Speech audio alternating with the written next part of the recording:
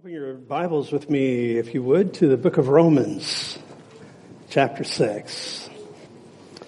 In chapters 3, 4, and 5, we've been looking at a major central doctrine, central understanding of Christianity, known as justification by faith, that we have been justified, that the very righteousness of God has been placed into our account in inexhaustible measure.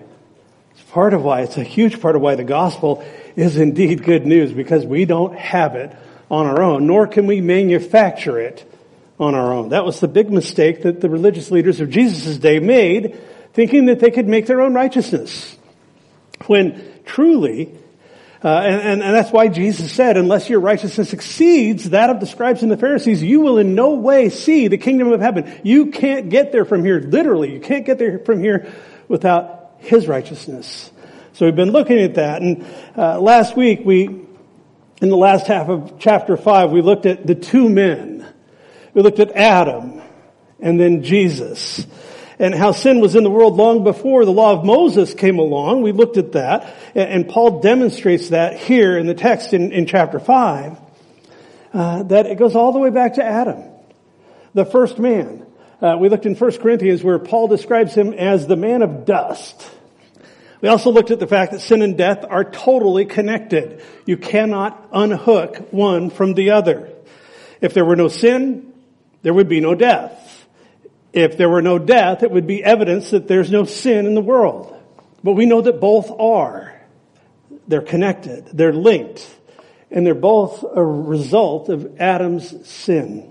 We call it original sin. We call it the fall of man. Same thing. Synonymous terms.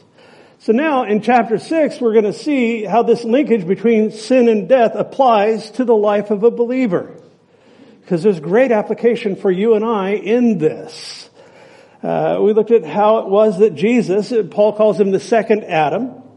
In 1 Corinthians, he calls him also the heavenly man. How through the work of the cross, he both paid the penalty for sin, which was death, his death. He died for sin. And that in doing so, he conquered death because he had lived a life of perfect obedience, perfect righteousness before God, before the Father.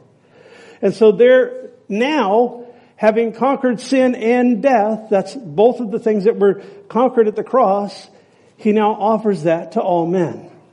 That by faith, I simply accept the fact that he did the work, he paid the price, he conquered sin, he conquered death. That I no longer need to live a life that's bound up by it. I mentioned last week that the Apostle Paul is laying the groundwork in chapter 5 for some tremendous truths that are available to us that he brings out in chapter 6.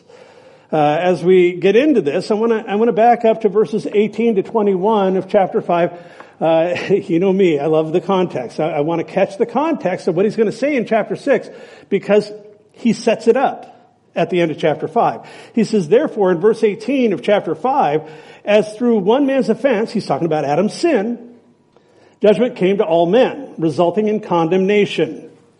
Even so, through one man's righteous act, that's Jesus' atoning work at the cross, the free gift, that's righteousness, came to all men, resulting in justification of life. For as by one man's disobedience many were made sinners, that's Adam, so also by one man's obedience many will be made righteous. That's Christ. We see the contrast here between the two men.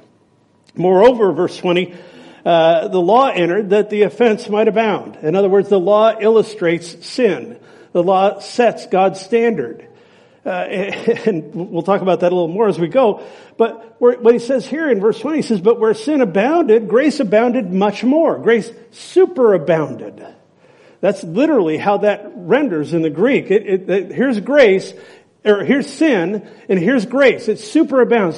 There is no way that someone could out-sin the grace of God. That's what he's saying.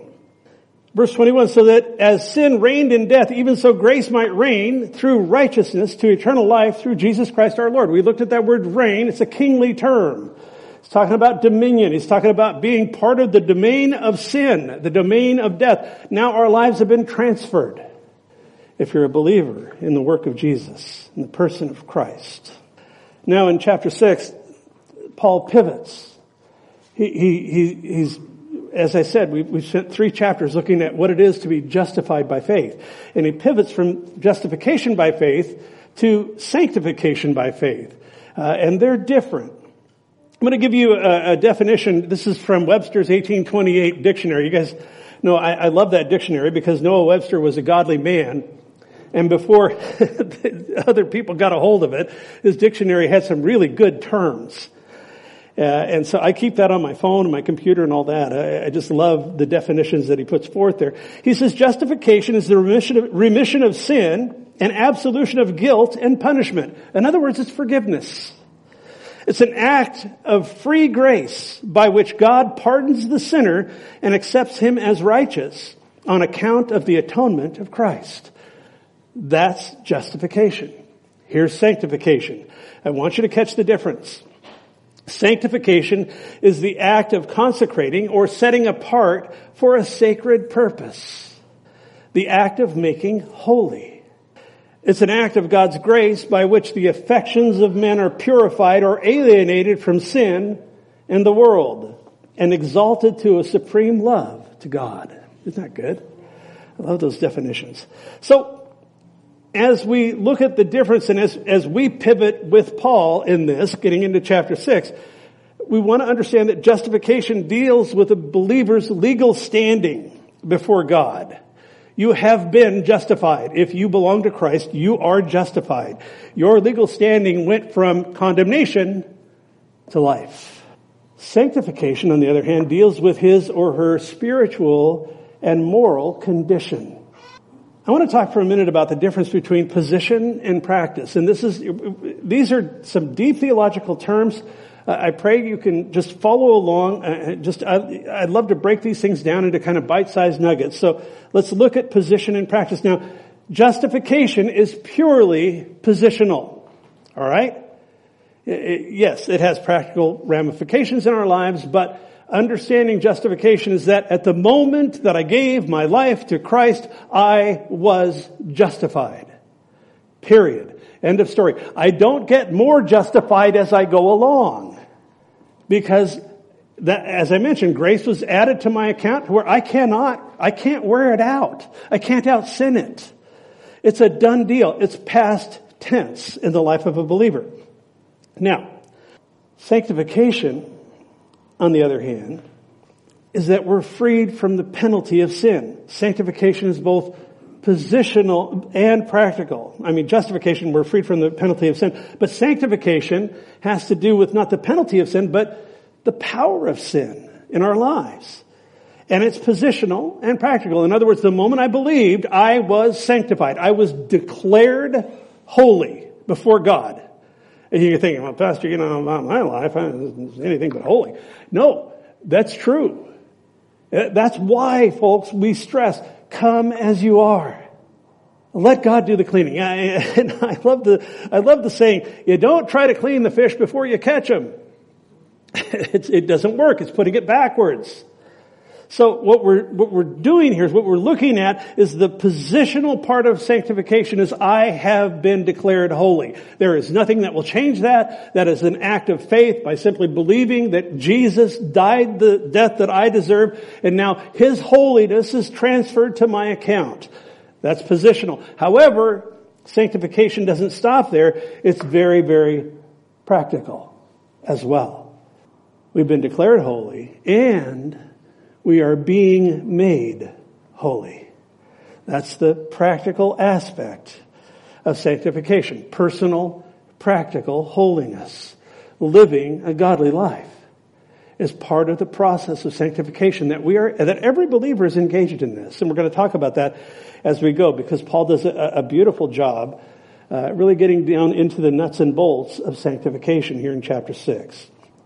God has given us the grace to not only be forgiven, but now He's given us the grace to live a different kind of life. That's the point in this. And He has. And we tend to think of grace as sort of one-dimensionally. Usually we connect the grace of God with forgiveness, and that's a good thing. It is. We have been forgiven by His grace. However, God has also given us the grace to live an entirely different life than that which we once knew. to live a life freed from sin, freed from the power of sin, to live a life where real victory over sin may be found and lived out. That's the process that each of us is engaged in. And it's a process. We'll get to that. Again, I don't want you getting tripped up thinking, well, I know how often I blow it. I know how often I have, this stuff in my life.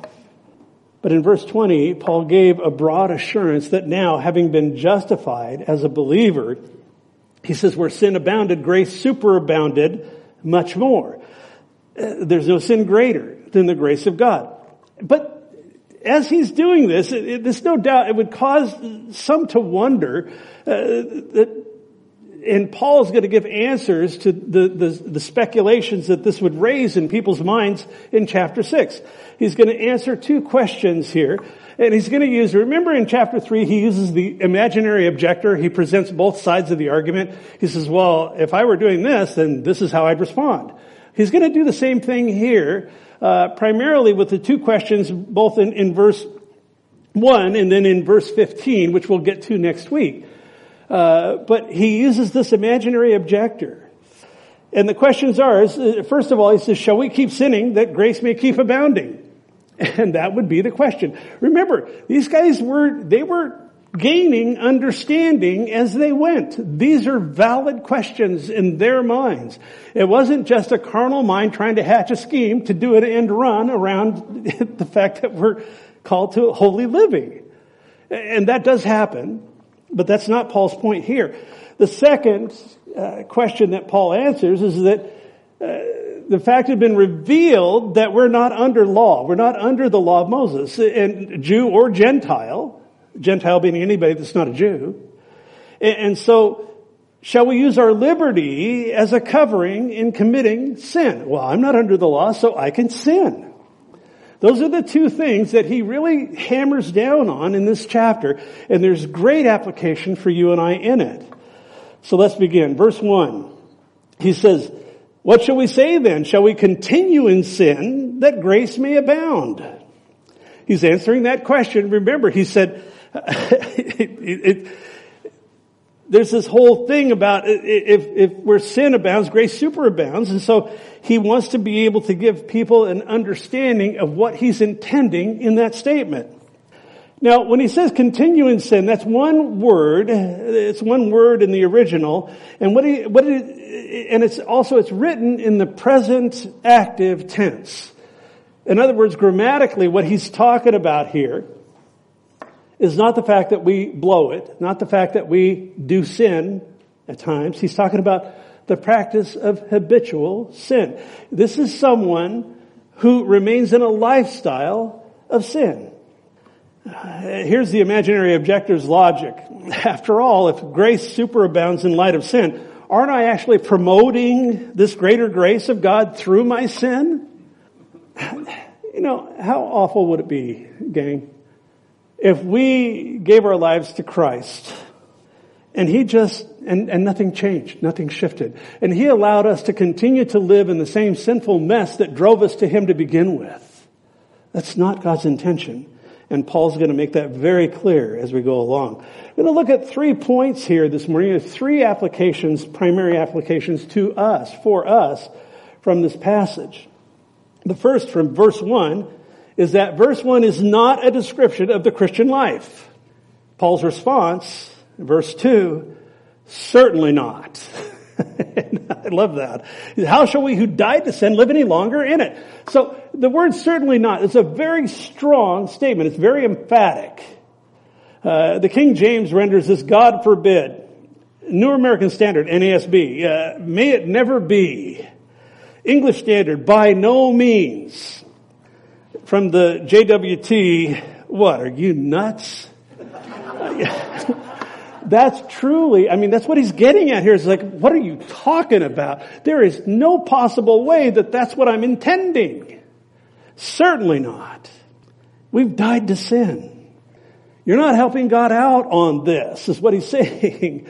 And what he is saying, really, is that living in this way, living in this manner, to continue in sin after having encountered Christ, after having given him your life, surrendered to him, repented of sin, It's unthinkable. That is not God's will. That's not God's design for our lives. Here's the principle. When you're born again, when you believed on Jesus for your salvation, your relationship, my relationship with sin is permanently changed. It's different now. We have died to sin. That's what he says here. Therefore, if we've died to sin, then we should no longer live in it. In Ephesians chapter 2, verse 1, the Apostle Paul says this. He says, "And you he made alive who were dead in trespasses and sins."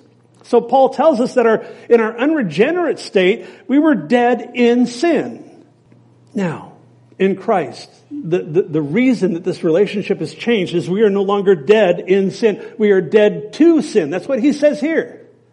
So the transaction is prior to Christ, I was dead in sin. In Christ, I am to be dead to sin. And that's the positional, but folks, it also flows into the practical. The point, he says, we're no longer to live in sin, in habitual, sinful lifestyle. It doesn't work. Any other conclusion is both illogical and absurd. It would be the same thing as if I told you, well, those people died when the boat sank. So are they still now sailing on the sea? It doesn't make sense. It's illogical. And what he's saying is if you've died to sin, are you still going to live in sin? It's illogical. It's absurd. It doesn't work. Verse 3. Or do you not know that as many of us as were baptized into Christ Jesus were baptized into his death? Interesting. Catch the connection between sin and death. It's all through here. It continues through into this passage. He's implying, are you ignorant of the fundamental truths of Christianity? The word do you not know, is agnoeo, and it means to be ignorant. It means to just be vacant when it comes to that. He's saying, are you ignorant of these things? He also says that many of us were baptized into Christ Jesus, were baptized into his death. Now, the word baptized there, it's an interesting word. It's a general word, and it's baptizo.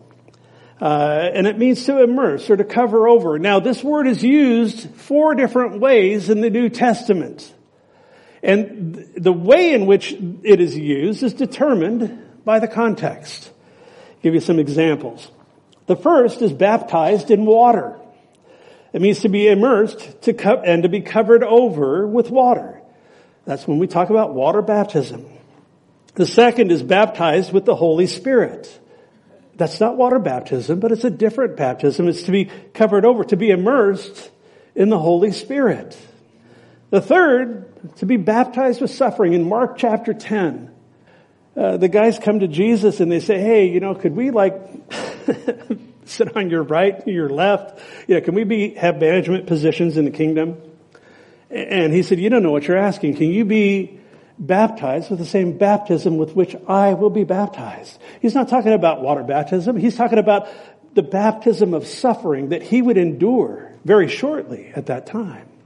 So we see that baptism with suffering is part of it. Now here he says baptized into Christ Jesus. What he means in verse 3, he says that you're immersed, you're identified.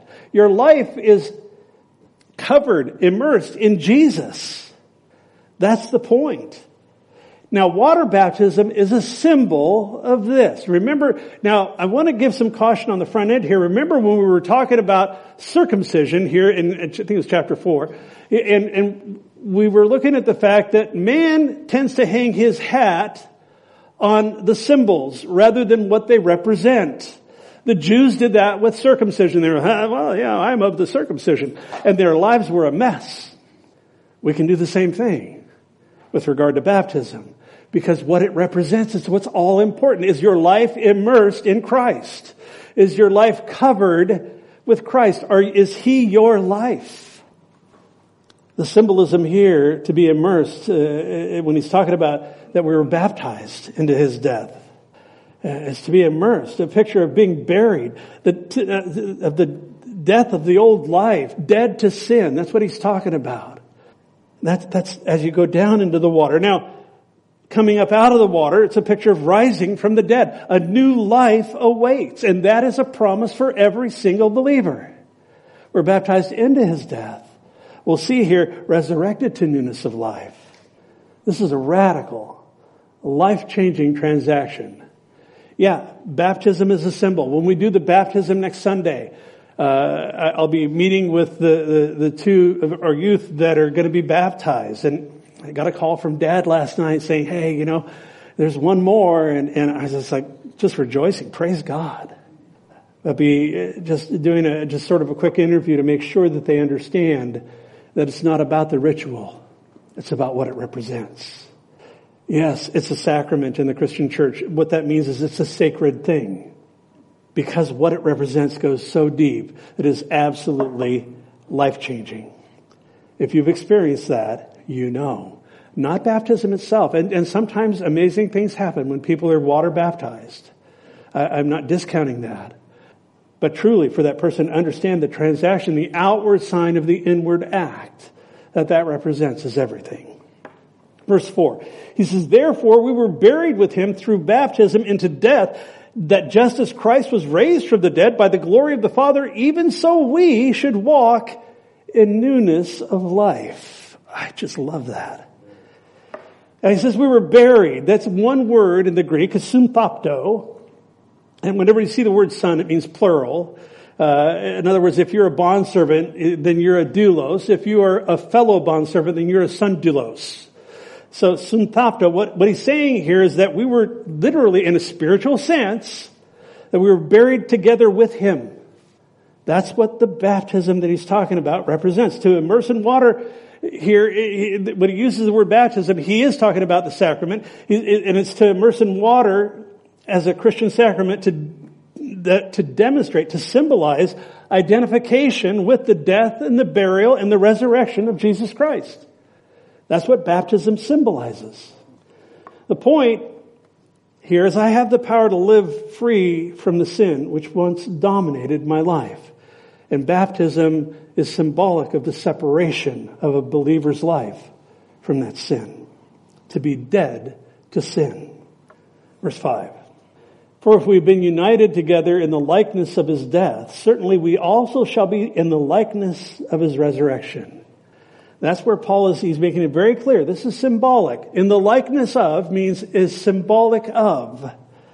And he's saying in the likeness of his death, a believer's being put under the water at baptism, that's in the likeness of his death as we go down into the water. The actual union with Christ that this represents took place 2,000 years ago. But it's in the likeness of his death, of what happened then. I was thinking about this. I was thinking, if we stop there, what would baptism be like if we just baptized people into the likeness of his death? You just hold them under the water till they stop thrashing around. But it goes beyond that. We've been united with Christ in the likeness of his death, immersion in water, dying to what we once were. And so we're united with him in the likeness of his resurrection. Being raised out of the water, representing the fact that God has done more than forgive us. He's done more than justify us. He's giving us the power to live a different kind of life. That's why, I'll tell you what, one of the things that drew me to Christ is there was a guy, he was my parents' landlord when I was about 12 years old. I remember his last name was Shattuck. I don't remember his first name. But he had been just a beer brawling, boozing guy, and I grew up in an alcoholic home, and he was friends with my parents, and then all of a sudden, this guy was different. And I saw it. I mean, all of a sudden, he was like praising God and making sure that we knew that he was a Christian now, and I was shocked. It was a shocking transformation, and it spoke to me all through my life until I gave my own life to Christ, because it was a different kind of life. And we've experienced that. I pray we have. The wording "we shall be" here, it doesn't necessarily mean future. What he's talking about is the divine order of things. And here, in God's economy, people go from death to life. Now, in the natural realm, we go from life to death. But not so in the kingdom of God. We live in this upside down kingdom where the rules very often are the polar opposite of what this world runs on. And so as we look at what it is, what this transaction is, going from death to life, it's way different. And that's part of that radical changed life that he's illustrating here. So the first thing we looked at is Christianity is not about what we see in verse 1. It's not about staying in a sinful lifestyle. It's not about that. That would be a horrible witness. It would be one that it doesn't make sense, as we've said. As we've looked at verses 3 to 5, what we can draw out of that is because of Jesus' death, burial, and resurrection, we have died to sin. He's provided us with the power to live this different life that I'm talking about. Now in verses 6 through 10, he's going to talk about the old nature, that old sin nature, that nature of Adam that all of us are born with, that all of us deal with all of our lives. Either we're yielded to it or we're yielded to Christ and we have to deal with that. We'll talk about that as we go. That nature has been rendered inoperative. Now, he didn't annihilate that nature. We know that because sin pulls at us. But it has been rendered inoperative. He says in verse 6, he says, knowing this, that our old man was crucified with him, that the body of sin might be done away with, that we should no longer be slaves of sin. That we don't need to be enslaved to that sinful nature. We don't need to be enslaved to the nature of Adam. When he says the word here, again, done away with is one word in Koine Greek. It's katargeo. And it means to render inoperative. It means to abolish. It means it's done away with. So the old man that we're talking about here, when he talks about the old man, it's that part of us that is patterned after Adam. It's deeply ingrained in rebellion towards God. We are by nature children of wrath. That's our nature. It's the nature of Adam. The law of Moses couldn't deal with that. It couldn't deal with the old man. It can only tell the old man what God's righteous standard is. It doesn't have any power to deliver from that. But God's grace does. Through God's grace, we understand that the old man can never be reformed. I gotta be straight up with you guys. I get upset when I look at some of what's being passed off out there as Christian teaching. Moralistic therapeutic deism. It's not Christ. It's let me make your flesh a better place to live. At the end of the day, that's what it's about. And there's no room for transformation of the inner man, the inner woman, because now I'm learning that I can just live by these moral rules, but there's no life. I can get a therapeutic message because some preacher pulled one verse out of the Bible and then he never went back to the Bible. He just talked about how messed up I am and how I can be better. That does a disservice, a complete disservice to the gospel of Christ. God's grace understands that the old man, it's not about being resuscitated. It's about there needs to be a death in your family. And by the way, that death needs to be you. In Ephesians 4:22 and Colossians 3:9, Paul exhorts, put off the old man. We're going to talk about that in verse 11. How do we deal with that? We reckon the old man to be dead. We'll get to that in a few minutes. But understand that the death of the old man is an established fact here. It's not something we have to guess at. It became a spiritual reality when we were identified with Jesus' death at our conversion. I go back to the day of when I experienced God's touch for the first time, when I gave my life to Christ. Good Mormon boy, doing what I needed to do. Actually not. And my life was turned upside down. I went home and I was stressed out the whole day. I went to that church's evening service, pulled the pastor aside afterwards and said, I got a real problem. He said, what's that? I said, I either did the greatest thing I will ever do in my life, which turned out to be true, or I made the biggest mistake I will ever make. And he said, why is that? I said, I'm a Mormon. He said, no, you're not. You were a Mormon. Because that break had taken place. That break from the old life. That break from the life of sin. Because let's face it, folks, religion tries to conform the outer man. Christianity transforms the inner man, the inner woman.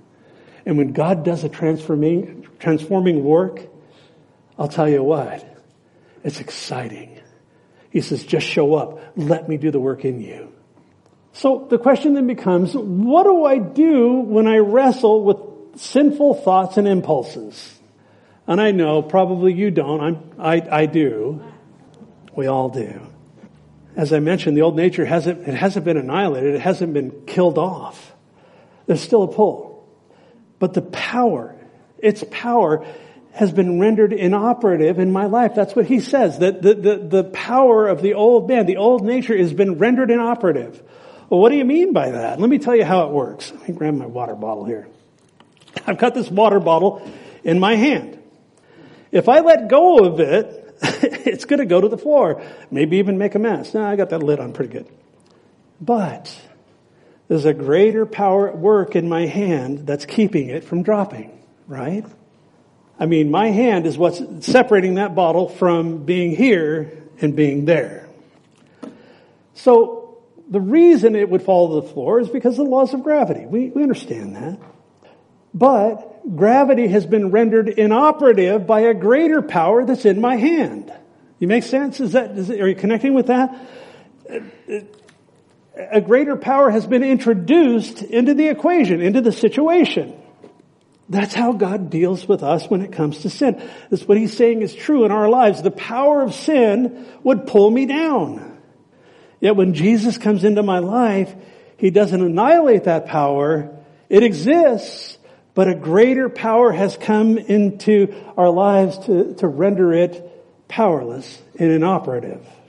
Sin still has a pull, doesn't it? But I'm under new management.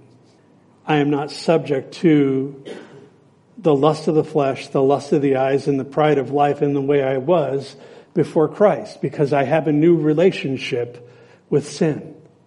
I don't just go, I have a consciousness of sin. Have you ever noticed that when you're around somebody that has a foul mouth, that they just say things that you just grate? I remember one of the things after I got saved that I talked like that too. And even though I was a Mormon kid and all that, I mean, I wasn't conscious of sin. And all of a sudden I had this consciousness that it's like, wow, that's just not sitting right with me. It's because we have been given the power to have a different kind of life. And God is doing the work in us. It's not us struggling, trying to do that ourselves.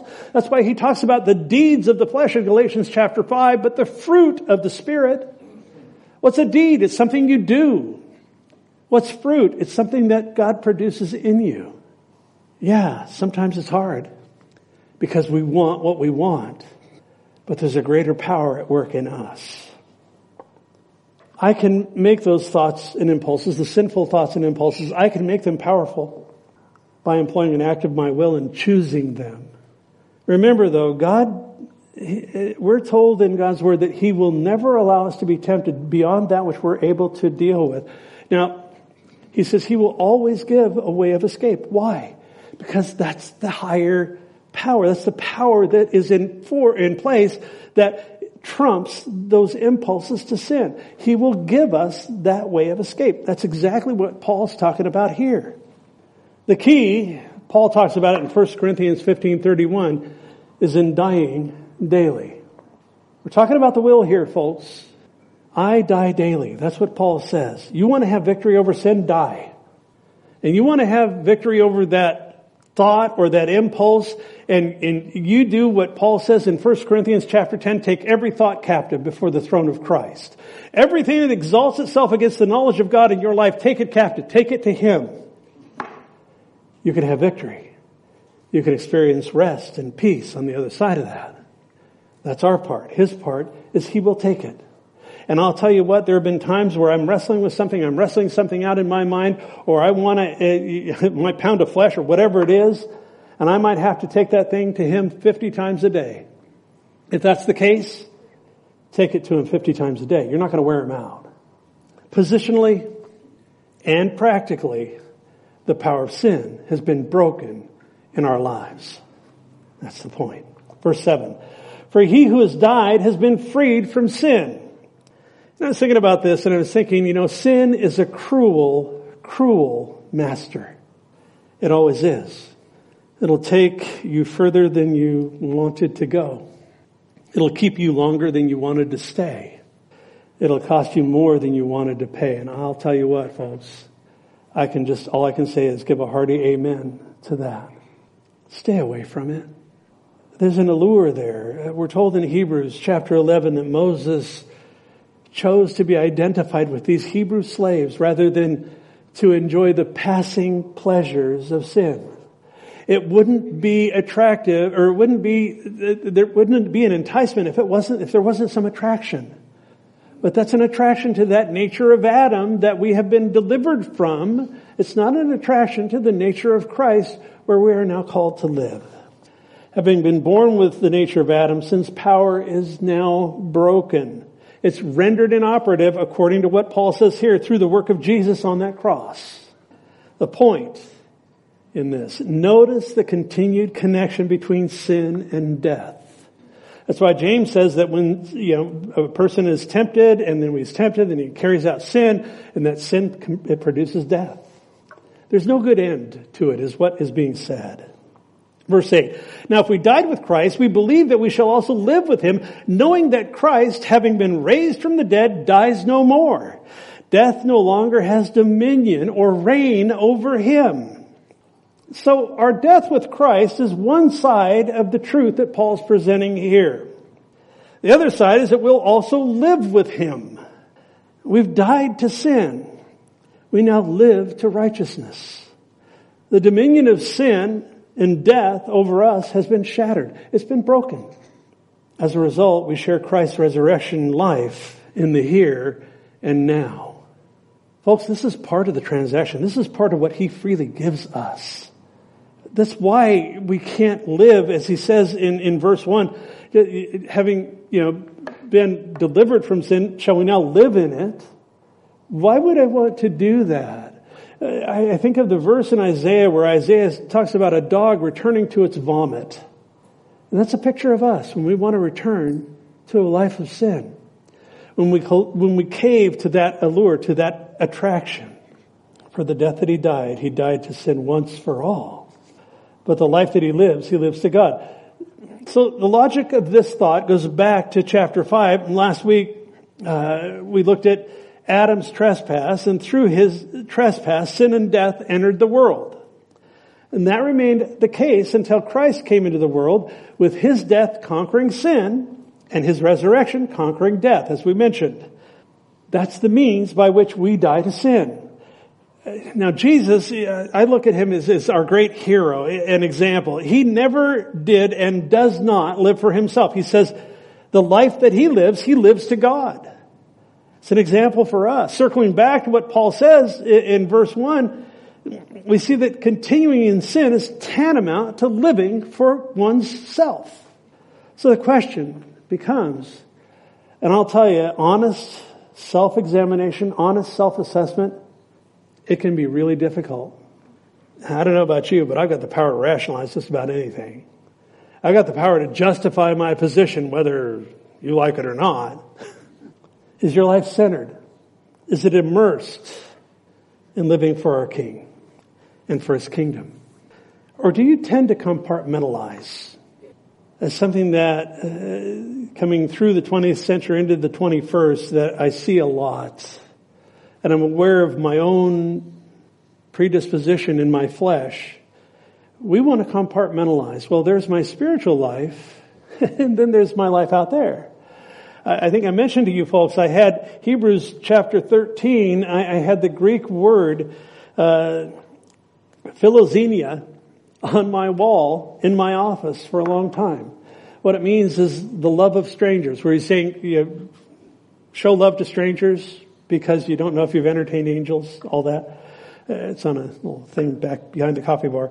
But the point is that I became aware of the fact that I was compartmentalizing and it wasn't in a major way, but it was something that God convicted me over.